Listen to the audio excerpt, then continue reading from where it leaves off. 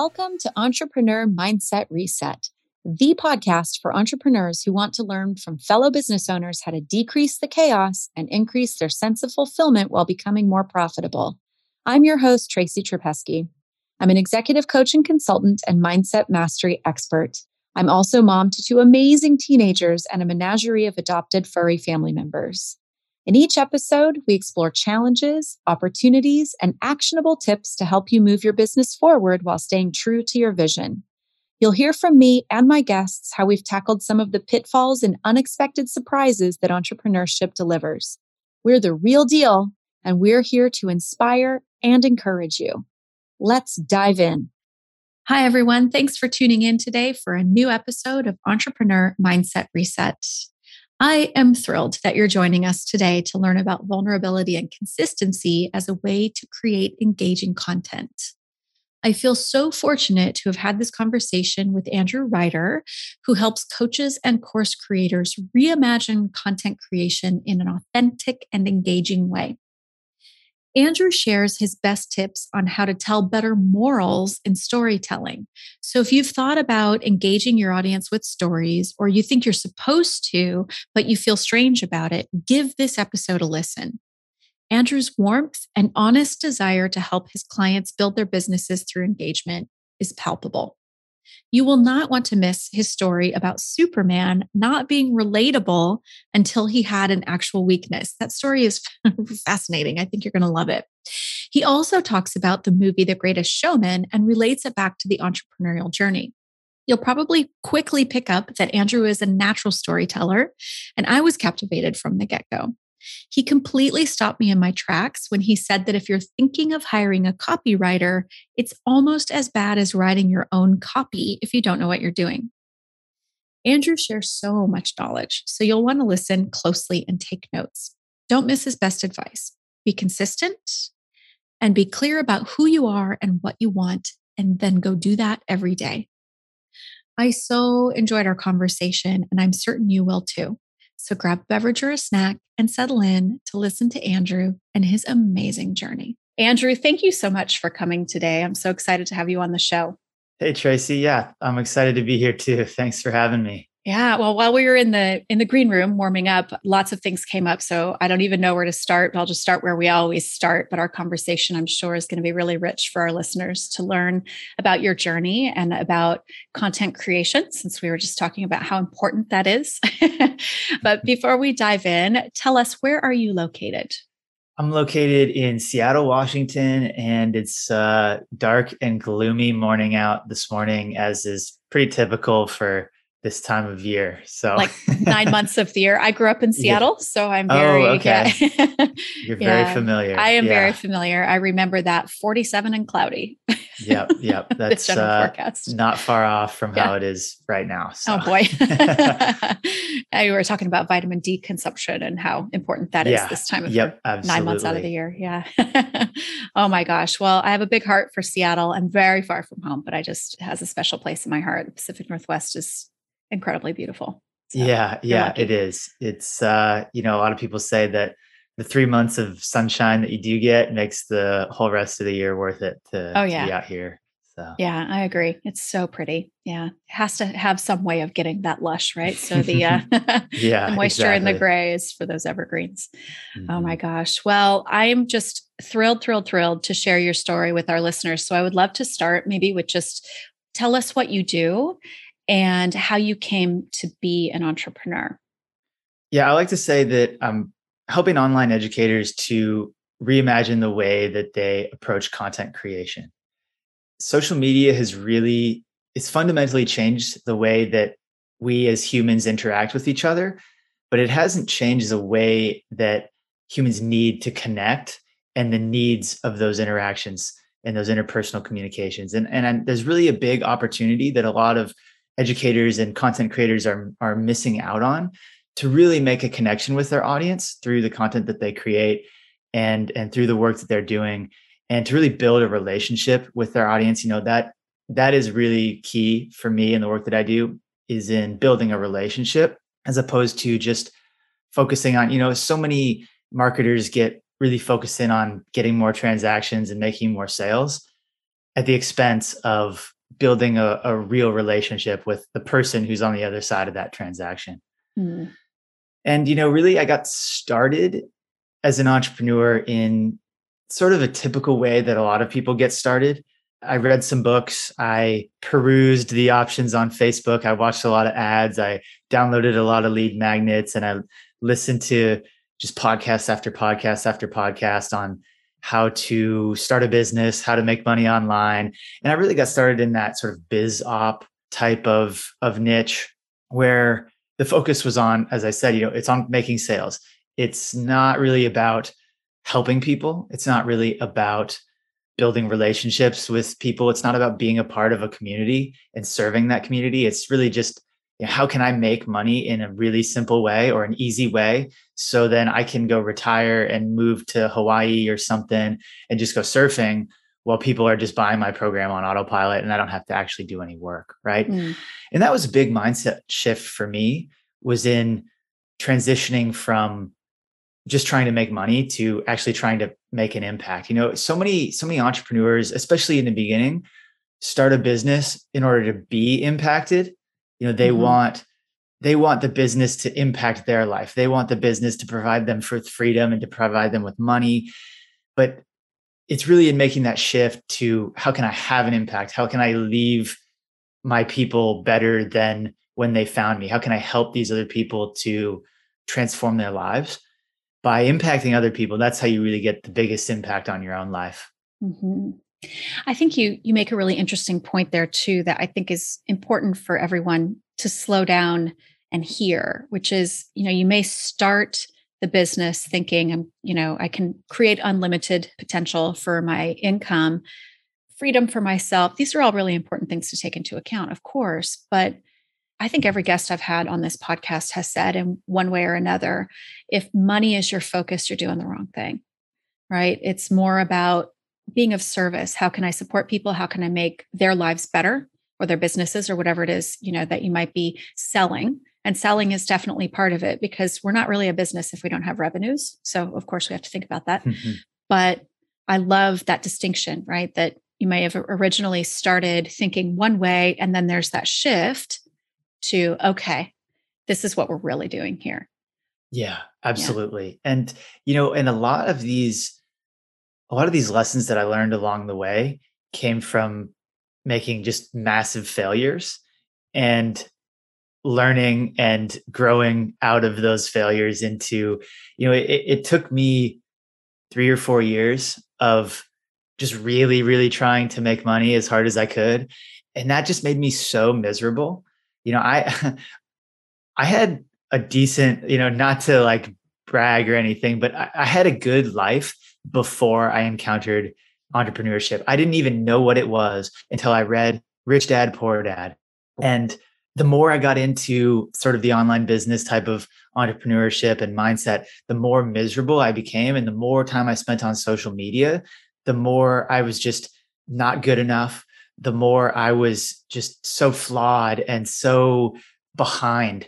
And no matter how hard I work, I like to joke that you could work 30 hours a day, 8 days a week, and you still wouldn't be working hard enough to keep up with the people online. And so entrepreneurship made me terribly miserable for a very long time, until I decided to consciously make some of these changes where, I decided to build the business around the way that I wanted to interact with people, and the things that, even if I wasn't making any money doing it, it would be worth doing.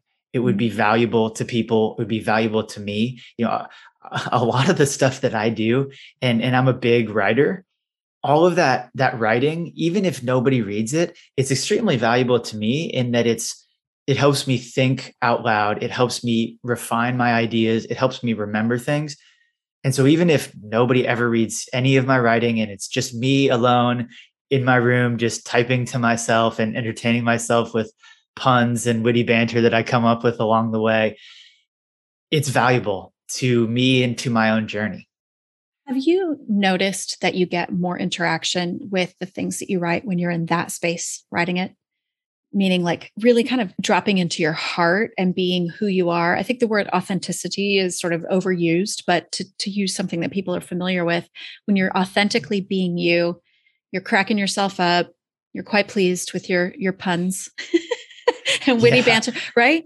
I notice when I just write from the heart or speak from the heart that those are the kinds of posts that get the most interaction. So I wonder if you see any connection to that.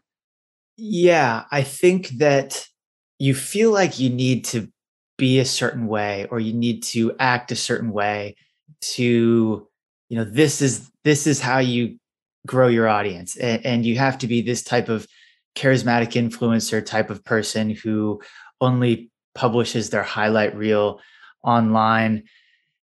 And so I think authenticity is definitely a huge part of it, but I wouldn't necessarily use that word. And I guess to directly answer your question, yes, the most authentic things and the word that I like to use is vulnerability.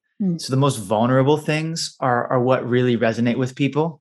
And the story that I like to tell about this is related to Superman, right? So Superman is this incredible superhero who shoots laser beams from his eyes, and he can fly, and he has all of these powers, and he's basically indestructible, right? The only thing that can stop Superman is kryptonite. But when the Superman comics were originally invented, there was no kryptonite. Superman had all of the powers that he had, and he had no weaknesses. And the audience for Superman couldn't relate to him because every single story was exactly the same. There was no question about whether or not he was going to win, whether or not he was going to defeat his enemies. You think a lot about the hero's journey, right? There was nothing that was going to prevent him from achieving that end goal because he was perfect. He was indestructible. He could never fail. And so the comics started to lose interest. They lost traction.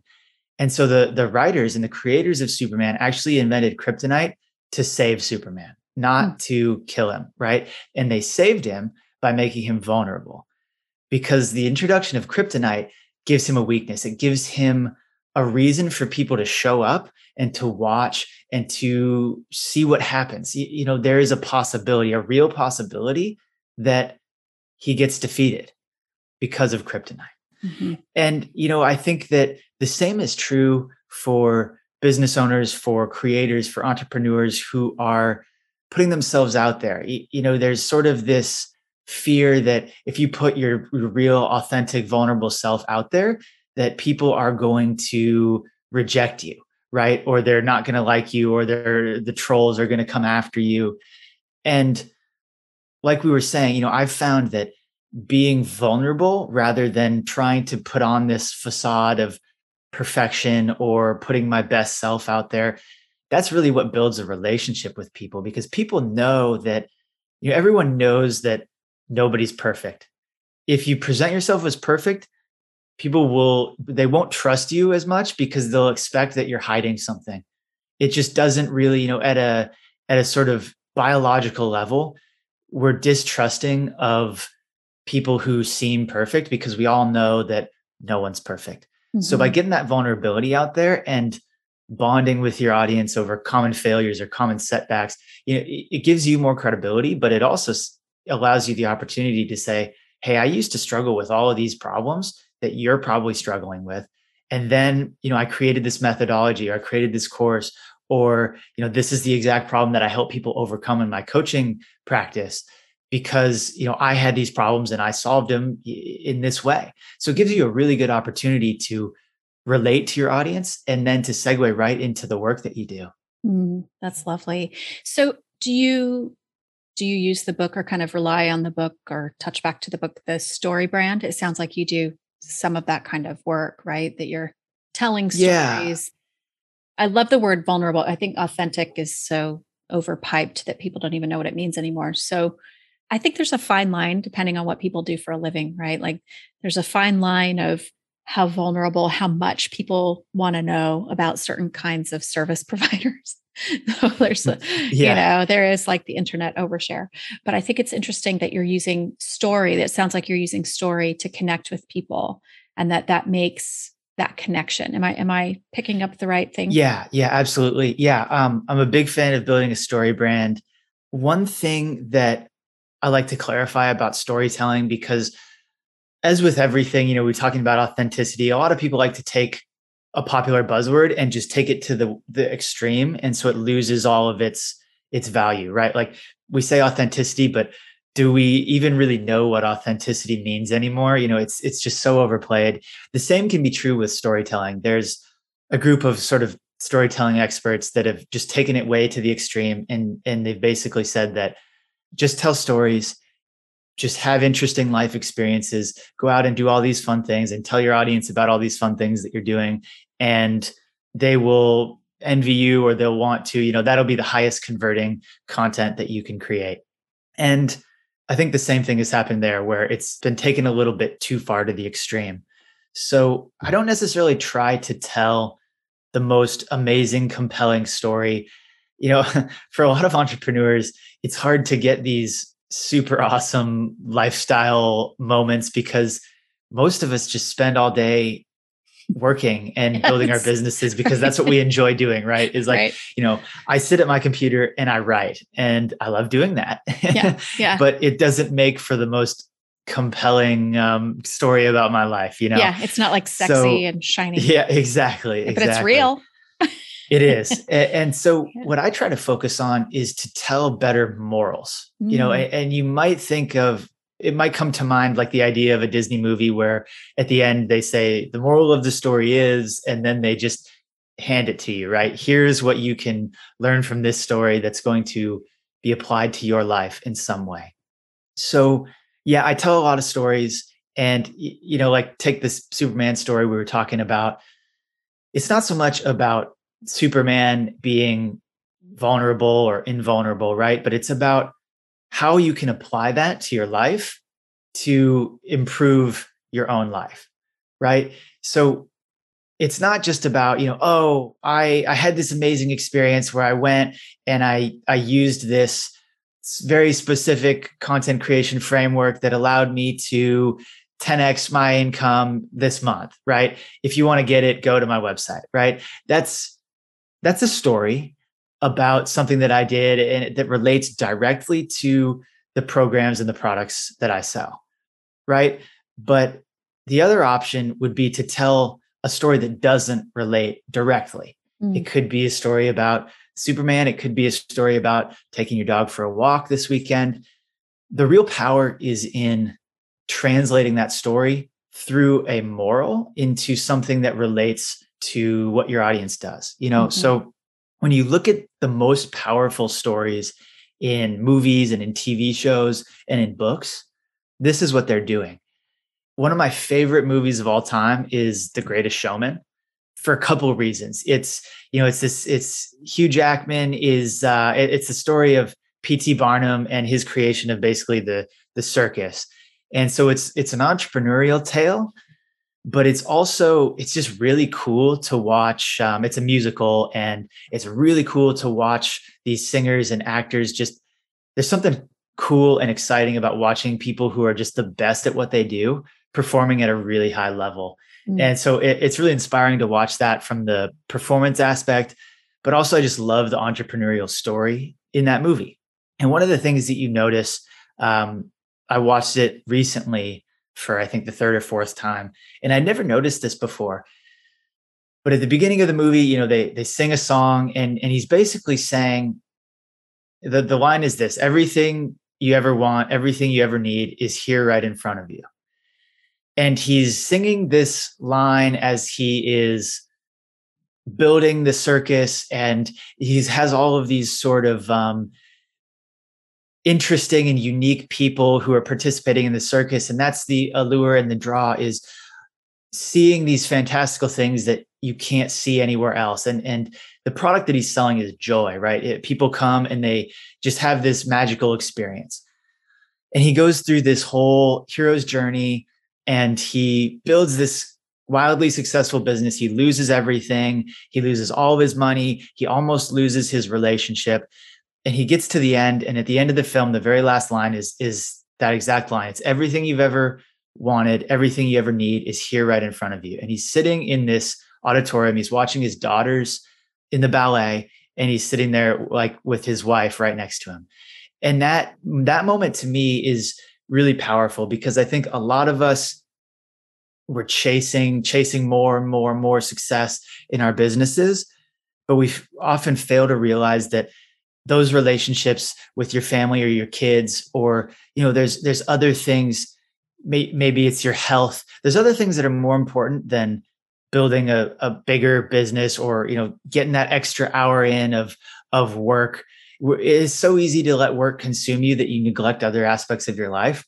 And that was a really powerful moment for me in watching that movie again. And I realized that is the same exact moral and the same exact story as The Alchemist, which is a really popular, one of the most popular books of all time, because of that moral, right? It's the idea that this boy goes on this journey and he neglects relationships, and he's seeking just this success or this sort of mystical thing that's just beyond his grasp. But at the end of the story, he realizes that it was within him all along. And that moral just resonates so strongly with everyone, no matter what it is that you're trying to accomplish, whether it's entrepreneurship, whether it's some completely unrelated thing. Everyone resonates with that. And I think that's a huge part of, the success of The Alchemist, right? But it's also a huge part of the success of The Greatest Showman. And it's in applying that lesson of everything that you wanted, it's right in front of you. If you just make that mindset shift and really appreciate what you have, the moments you have, the relationships you have, that's really what it's all about. I love that. And it sounds like that's a driving value for you, right? One of your probably your top values is, I'm guessing, right? Based on just how you're able to share that. When you work with your clients, do you take them on a journey where they share things like this, like what's most important to them, or like, how do you support your clients in writing compelling copy and content? Yeah, the journey, I think, is something that I try to help them get clear on, but it's not necessarily directly in terms of how you're going to write better content or write better sales copy. I think that on social media, especially, it's too easy to lose your values because you're constantly getting bombarded with other people's values. You're constantly getting told that you should value this material thing or whatever it is. Someone's trying to sell you something, whether it's an ideology or a physical product or a belief system or whatever it is. You're constantly getting your values overridden by someone else's values. And that, I think, is a recipe for disaster in any aspect of life. You start doing things that then take you off course. And really, that's how I ended up becoming so miserable with trying to pursue all these sort of entrepreneurial biz op type things. It wasn't in line with what I value. So not only does that help you mentally, but it helps you focus and it helps you simplify your processes and your systems in your business. So that's definitely something we talk about. And I think getting clear on what you value, we go back to talking about authenticity and vulnerability.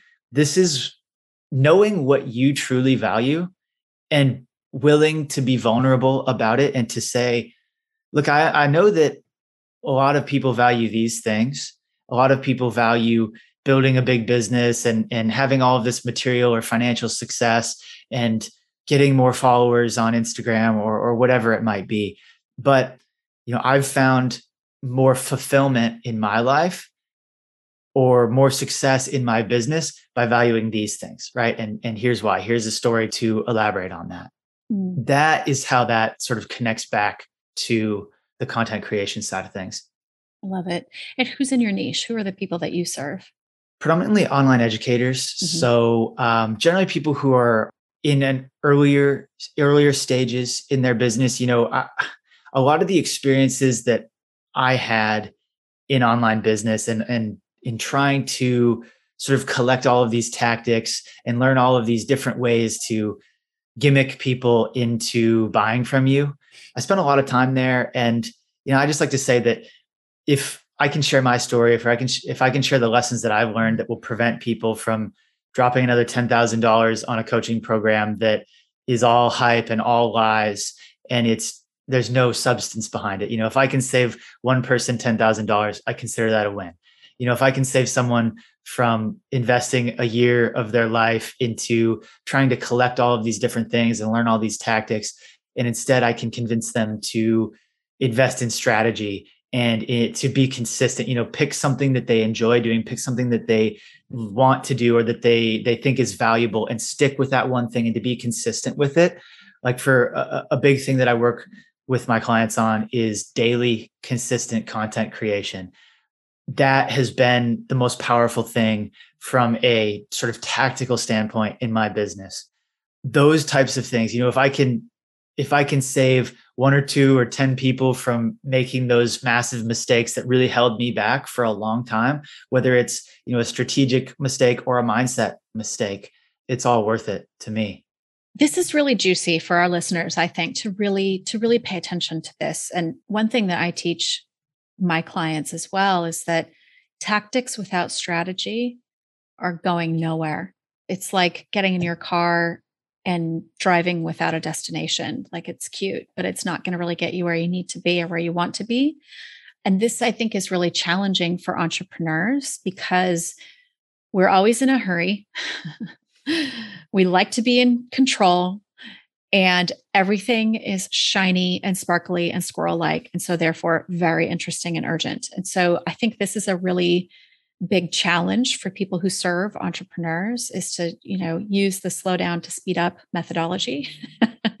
Right. But this piece right here, right? Like you're saying, you've got to be clear on your strategy. You've got to be willing to commit to it and stick to it, and then consistently apply it. And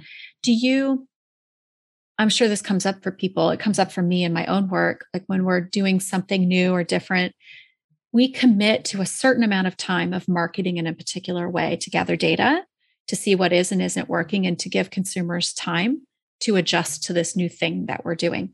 Do you advise people to commit to doing things a certain way for a certain period of time before they say, oh, this isn't working? Or because this is, again, kind of what entrepreneurs do. We can be very absolute and be like, well, that doesn't work. Nobody wants it, when maybe we just need to tweak something in how we're presenting it. Or yeah. So I want to, before we lose something that you said, I want to tell a quick story. Short answer, yes. And I do have a lot of thoughts on feedback loops and on testing and measuring. But to illustrate the difference between strategy and tactics, because I think this is a really important point, there's an example that I haven't been able to find this anywhere other than another marketer, Ben Settle, likes to tell this story. And it's a story about Gary Halbert, who is widely considered to be the world's greatest copywriter of all time. Gary Halbert writes he was sort of in the direct marketing, direct mail days. He wrote a promotion for a particular product and he mailed it, and he made 5 figures. Maybe it was 40 or 50 grand from that promotion. And, that's pretty good for maybe a day's work, maybe a week's work, especially, 40 years ago when he did it. That's the tactical approach. Is like, I'm going to just write a letter and I'm going to mail it, and I'm going to use all of the direct mail marketing tactics that Gary Halbert, is a master at. And he was definitely a very strong tactician, right? The other marketer, who is a vastly inferior copywriter, he's maybe an average copywriter, Chase Revel. He wrote a promotion for the same product. He then captured the customer's information, and he continued to market more products, coaching, services, membership, newsletter, a whole bunch of, he made a business out of it. And from a strategic point of view, he said, how can I take these initial customers from this promotion? How can I improve their lives more? How can I sell them something else? Looking at the big picture. And he made $25 million in back-end sales. Mm. So there's, and it's not to take away from what Gary Halbert did. The point is to illustrate, you don't have to be the best copywriter in the world to run a successful business from a strategic point of view. And most of us, that's great news because most of us, probably all of us, are not the greatest copywriter in the world. And so most of us also can't afford to pay the best copywriter in the world. That is exactly right. We're not running, $30 million businesses or something like that. Yeah. And, and a lot of times paying a copywriter is going to get you a worse sales copy than doing it yourself, because not only do you have to pay them to write the copy, you have to pay them to understand your business. You have to pay them to be interested and to convey all of that emotion and all of the passion that you bring to your products and to what you do. I've hired copywriters before, and I've just found it to be just always significantly worse than doing it yourself. Because 99% of the time you're going to pay them, they're going to do the work, you're going to read it, and you're just going to throw it away and redo it yourself anyways. But I do want to talk. So you had asked about how long do you test a particular system or a particular change or anything that you're implementing? How do you know if it's working? How do you know if it's not working? How do you know that you've collected enough data to make that decision? Right? That's the question. So my approach to this is a concept called validated learning, which is a concept from Eric Ries's book called The Lean Startup.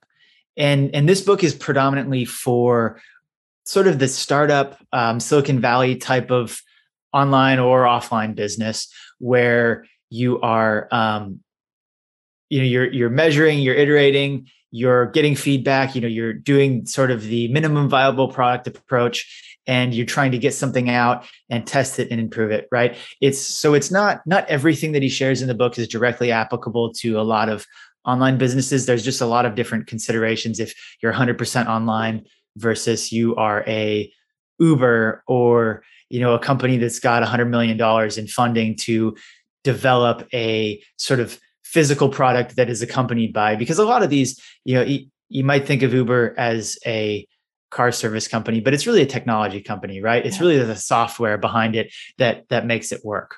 So, a lot of these companies, there is a physical component, there is an investment in infrastructure, but there's also, a huge software component. So if you're only in the online space, if you're developing software or selling informational products, the considerations are slightly different. But this idea of validated learning does apply. And it's the idea that you want to make the smallest incremental change in your product, in your program. You want to start from basically the smallest point. You want to avoid basically what would be spending 12 months of your life or 5 years of your life or your entire career developing something that no one cares about, right? You might care about it and you might build all of these things, but if nobody else is interested in it, or if you take the wrong approach to it, and it doesn't resonate with your market or your audience, you've essentially wasted all of that time. So the idea of a minimum viable product is basically what's the minimum thing that you can develop that then you can post out to your audience or to the marketplace and get feedback on that, right? Mm-hmm. So a popular model for info marketers would be to make a tweet or make a social media post, a couple hundred words, a couple hundred characters. Here's my idea, and you do that with, let's say you have 10 ideas. You do that with your ideas and you notice that one or two of them get a lot of traction. One or two of them really don't get any traction at all. And then there's, sort of the majority in the middle that do, I guess, what you would call average. You want to sort of change or eliminate the ideas that don't get traction, right? Why are those ideas not working? What's wrong with those ideas? Can I rephrase them? Do they just not work at all? And you want to start collecting all of those ideas that do really well and turn those small ideas into larger blog posts, into eventually courses, or you keep enhancing them and expanding on them and seeing what's working, seeing what's resonating, and eliminating or modifying what isn't. But there's something to be cautious of when it comes to getting feedback. And is the feedback that you're getting coming from your ideal client or not? And that's really important, especially if you're just posting out on Twitter or you're posting on Instagram or on YouTube, and anyone in the world can view and comment on your ideas. Mm-hmm. I am more inclined to get feedback or to tell my clients to aim to get feedback from, and a lot of businesses aren't set up in this way. So there's sort of some work that needs to be done before you can do this. But, to have a membership site or a coaching program or some sort of recurring revenue in your business is really important. That's where you're going to get that monthly consistent income. And especially for coaches, because you see this all the time where you have these massive months where you bring on 5 new clients and you're just scrambling around. You're so busy and it's hard to fit all of the calls in and all the prep work and all of these things. And then the next month you don't get any new clients. And so there's these wild fluctuations, and there's sort of the feast famine mentality in coaching for a lot of people. Creating a group coaching program or a newsletter or some sort of continuity program is going to give you a consistent baseline income to where you're going to be confident that you can pay this month's bills, right? So monthly recurring revenue is really important in that aspect. Software is a really great way. It's probably the best way to get a monthly recurring revenue. It's going to have the highest retention rate over an sort of informational based recurring product. But in talking about feedback, when you are soliciting feedback from a social media audience or your email list or a free audience, you don't have complete control. You don't know that the person giving you feedback, you don't know if they're an ideal client. You don't know if they're actually serious about what you do. You don't know the quality of the information you're getting. Mm-hmm. But if you go to, say, your membership site or the people who are already paying you, so they're paying you, right? They have agreed and they have said your content, your information, your services are valuable. They've said that they've raised their hand. I want your help to solve this problem. I have this problem. I believe in your solution. All of that means that for the most part, they're going to be an ideal client or pretty close to it.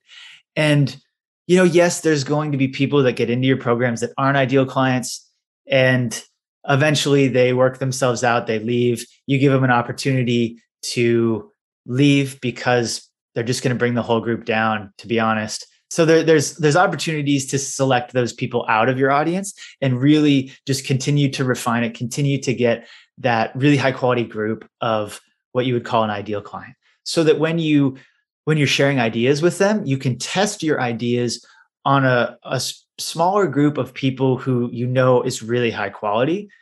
And you'll find that the quality of feedback you get from that group of people is significantly more valuable. And it's just pinpoint accurate to the type of people that you want to attract to your business.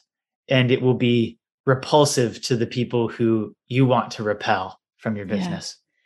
Yeah. I think that's a really important point for people to listen carefully to as well, right? You've shared a lot of wisdom today. This is one where I think where the danger of social media can really come in and mess with our heads and also mess with our data. I don't think that it's important how many likes one gets. I think the quality of interaction is one thing, but even then, if you're using that, if you're just doing a general poll, that's one thing. But if you really want to get that feedback, I love that you're reminding people to go to their already captive audience, people who already see the value in the work or service that's provided. I recently was making some changes and had brief phone calls, like 15-minute calls with existing and prior clients, and asked them some very specific questions and made connections I hadn't made before. When I had those conversations, there was a recurring theme. There was at least one thing 100% that people came to me for. And then there were a few variations on the others, but the one thing. Mm-hmm. And it happened to be the thing that I was intuitively wanting to create programming around. So I was really glad to get that validation. I would have been kind of bummed to table it. I don't think I would have scrapped it, but I might have tabled it. There's that point of like going to your people. And another thing that you said is like when you find the things that you don't have to ditch all of your other ideas, maybe some of the things that you provide as either a service or a product to your clients could be valuable, but they might not recognize that they need it right now. So when I think about my clients, my personal coach who trained me asked me once, how long until you have your clients, meditating, journaling, taking time to themselves, doing that kind of practice? was like, oh, like 3 appointments. She thought that was really funny that we go deep that fast.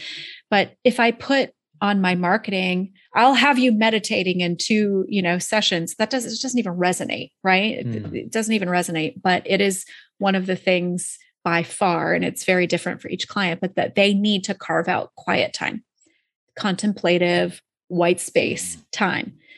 If I advertise that in the beginning, it doesn't resonate at all.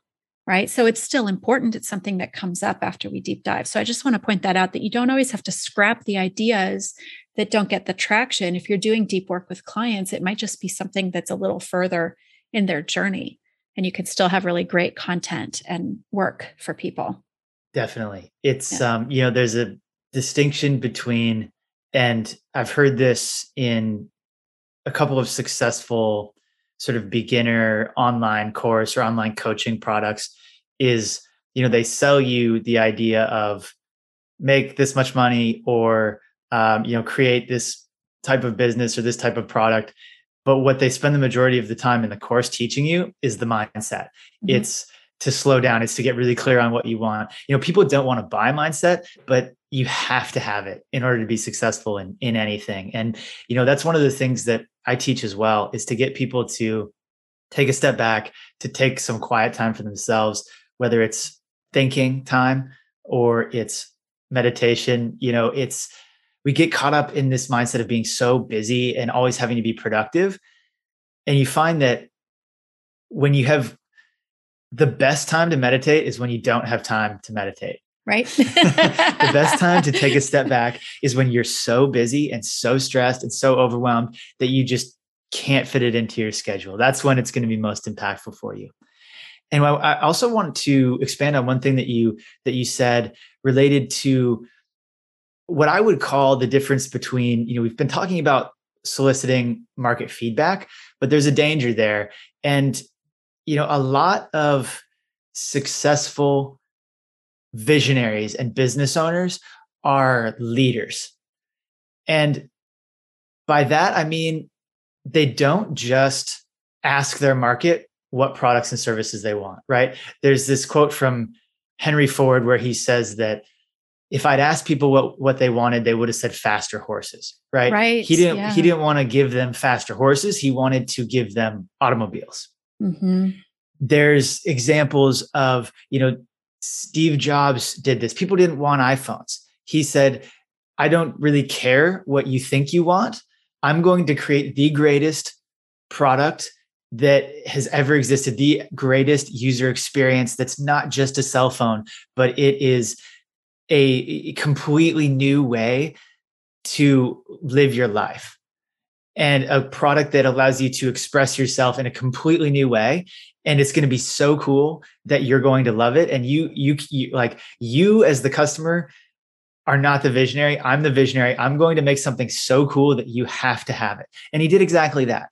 So there's sort of a push-pull, back and forth between validating your ideas and making sure that it's going to be useful to the people who you're serving. But also at some point, you need to step up as the business owner, as the visionary, as the leader, and you need to take them where they need to go. A lot of people they'll tell you what they think they want, or they'll tell you what they think you want to hear. And those are not necessarily what they need. And a lot of times people don't want to hear what they need. They want you to create it, to cast a vision for them, and then convince them of all the reasons why they absolutely need it. And when you see, really high-end visionaries like Steve Jobs, they're doing it in this way. I love that. I think, also remembering there are 4 primary reasons that people buy: make money, save time, and avoid effort. So if we can hit one or all of those in what we're offering, even if it's something they don't think they want or need, they find reasons to want or need it. Have you ever gone to Target and everything's $6.99 and then you leave and you've spent like $400? Yeah. I'm not saying I've ever done that, but I'm just saying that I've heard that can happen. Yeah. A friend of mine. Yeah. Right. A friend of mine once said something about the one spot. Right. But I mean, I think it's true. Like, we don't know what we want or need sometimes until it's presented to us. So I love that. And to Yeah, keep that in yeah. mind, if you've got, for our listeners, if you've got a big idea and a lot of people are telling you it's impossible, that might be the reason to do it, to really bring it forward. Yeah, I don't know about you, and this may just be a personality thing for me, but this is less true of online interactions, but in real interpersonal interactions, if someone tells me I cannot do something, I immediately become 100% dedicated to doing it just to prove them wrong. Yes. And I use the example of the example that comes to mind. This was probably 5-6 years ago. I was moving in with some buddies, some college friends of mine. We had all moved back to Seattle after college, and we decided to get a house together. It was 5 of us, and there wasn't, for one reason or another, the room that I ended up with didn't have a closet. And so I was like, okay, well, I'm going to make one of those things that you see on Etsy where it's like this iron pipe kind of design where you can make your own coat hanger. And so I looked it up and I did the research, and I told some of my friends that I was going to make it. And they said, no, you're definitely not going to do that. And I was like, I thought we were friends. I thought you had faith in me. And that, that fired me up. I went out the next weekend, went up to my parents' house, got out the saw, cut everything to length, assembled it, brought it home, and proved them wrong. So it, part of it was about, how can I build something that's functional as a closet, to hang my clothes on? But a significant portion of it was, I have to prove you wrong now that you've challenged me. Right. So I don't know, maybe that's a me thing, but No, I know some other people are like that too. I think it's a bit of an entrepreneurial trait. There's a bit of contrarian in every entrepreneur, right? And also just wanting to function outside of the norm or the box, right? It's like, there's a fire. This isn't to say that other people don't have a fire, but the entrepreneurial fire is different. It's very, if somebody tells me I can't, off I go. Watch me. Yeah. And maybe they know. Exactly. Maybe they Watch know. me. Maybe that's why they tell me I can't. Yeah, that's right. People who know you really well would do it intentionally. Trace, that's impossible. Because they'll know that that's the motivation that you need to actually see it through. So yeah, let's not overthink that, because then we'll start playing mind games and talk ourselves out of stuff. Well, maybe they're tricking me or something. Yeah, just go with that. Keep that contrarian nature. Definitely. Oh my gosh. Oh, well, I've really enjoyed our conversation. I feel like there's a lot of value, and I am going to go back and re-listen. I always do once production is finished, but I think there's a lot that I want to listen as a consumer and write down my own notes and kind of take that back to my company and share with my team. So if I feel that way, I'm definitely certain that our listeners are going to be getting a lot of value. So before we take off, I would love to ask you how we can support you. Where can we find you, and how can we support you? Yeah, well, I'm so glad that you got some actionable advice and some insights that you can take back to your business. If folks who are listening want to get in touch with me, want to reimagine that the way that they create content for their business, so they can create better relationships with their audience instead of just trying to go from transaction to transaction, the best way to connect with me is at andrewbrider.com. That's my website. You can opt in for my email newsletter, and I give away some free stuff as well that will help you to start creating better content today. Awesome. We'll put that in the show notes, and social. I think I have some other links for you too. So all the links that we have, we'll put in the show notes so you can find and connect with Andrew. Wonderful. Well, do you have any parting advice that you'd like to share with our listeners? My go-to best advice, if this was the only thing that I could share with you, is to be consistent. This is sort of a theme in various parts of our conversation today, but get really clear on who you are, what you want, and then do it every day. The most valuable and most impactful things in your life come from exponential gains. And it's not just in compounding interest in your bank account, right? It's in compounding interest in your relationships with other people, in the content you create in your business. There's so many areas in life where just by doing it every day, it's going to keep getting better and better and better. And that's where all the results come, is weeks and months and years into the process and not the first day, the first time you try it. So stay consistent. I love that. It's kind of like investing in an IRA, right? We make our daily or however we do it, we make our frequent deposits. And then it's like, it looks like, so all these people who we think have had overnight success have been making daily deposits for years, months, years, decades, even possibly. Yeah. Yeah. Oh, yep. That's the awesome. The interest earns interest. For sure. Oh my gosh. Well, I really enjoyed our conversation. I really appreciate you coming on the show today and sharing your wisdom and your journey. I think there's a lot in there for our listeners. Take notes, rewind if you think you heard something you need to hear again, and write it down, because I think that there's you've shared a lot of great information. And like we said, like actionable tips, like you can take something today and learn and go forward. So I really appreciate that. Thank you so much. Yeah. Awesome. Yeah. Thank you so much, Tracy, for having me on. It was a lot of fun. Awesome. Thanks for being here. Thank you for listening to this episode of Entrepreneur Mindset Reset. If you liked what you heard, be sure to click the subscribe button so you'll never miss a show. Please leave us a review and tell your friends about us so more people can hear the valuable information we share in each episode. We look forward to hearing from you and celebrating your success.